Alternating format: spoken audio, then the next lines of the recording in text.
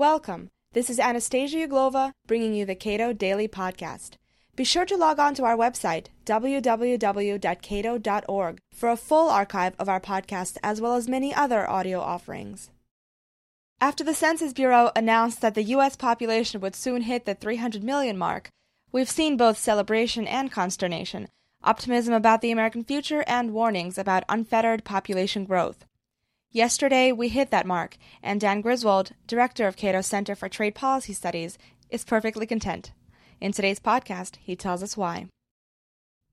Just yesterday, we hit the 300 million mark. Is it safe to call this overpopulation?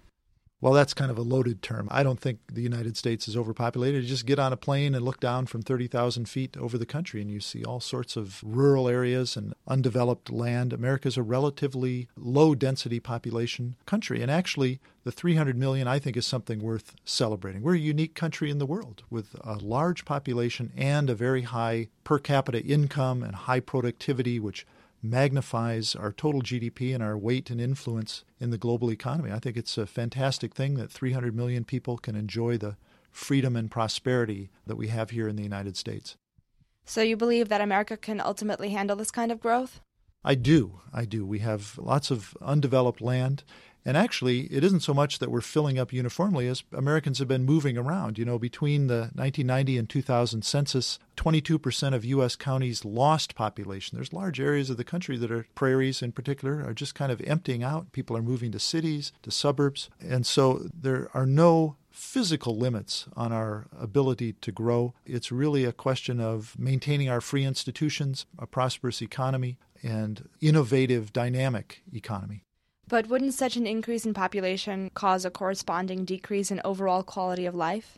Well, that's certainly a concern out there, and somebody sitting in traffic or looking at a crowded school might wonder about that. But, you know, all the essential indicators of quality of life have improved over the last 50 or 100 years when our population was one-third of what it is. Americans are living longer and more healthy lives. Life expectancy has gone up 30 years since when we were a nation of 100 million. Infant mortality has plunged. The air we breathe and the water we drink is cleaner. Our houses are twice as large in square footage as they were 50 years ago. And looking around, I think we're eating about twice as much as we were back then, too. So all these indicators are there's no conflict between continuing increase in quality of life and a growing population. And in fact, a larger population allows us to fund things like national defense and interest on the national debt by spreading it out over more people. You know, the things people complain about most, traffic, schools, healthcare, those are things the government is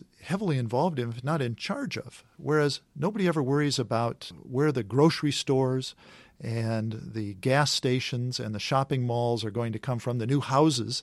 Those are provided by the market, which is more responsive to our needs. I think the answer is not to slow population, but to find a way to make government more responsive to a growing population. So why is it that as the American population grows, other developed areas such as the EU and Japan are declining?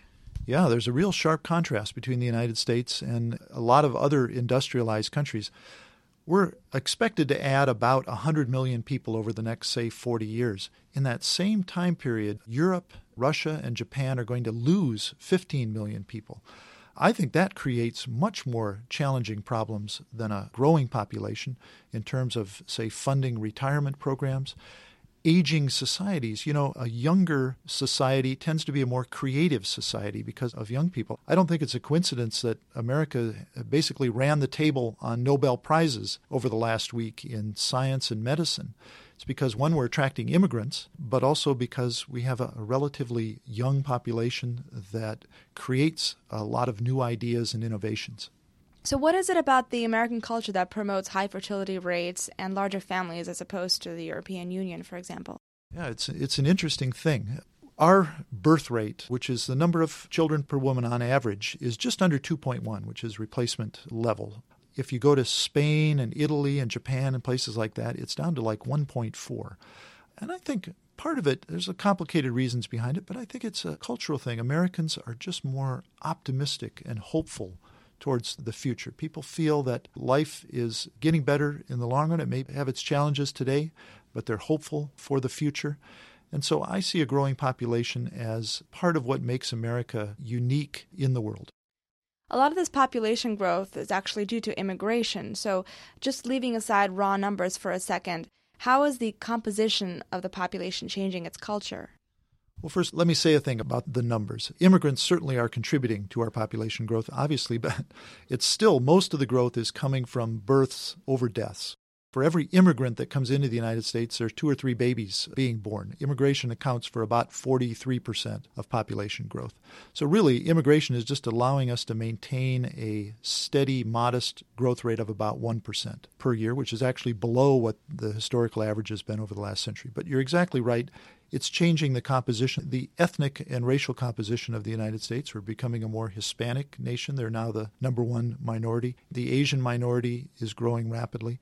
But, America's never been defined along racial or ethnic lines. It's a creedal nation. And I think it's part of our dynamism, both economically and culturally, to have this ethnic mix. I think the danger is if we lose that economic dynamism, people become resentful because it's a stagnating pie, or if government encourages people to live kind of culturally separate lives through bilingual education and emphasis on multiculturalism, the welfare state trapping people. But we can refine those things and curb the negative impact. America is a great engine for assimilating people into this free, dynamic society, and I expect that will continue into the foreseeable future.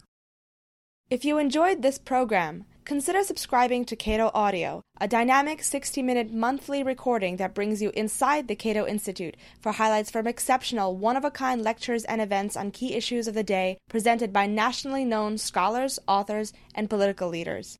Cato Audio is available on our website as well as on iTunes and audible.com.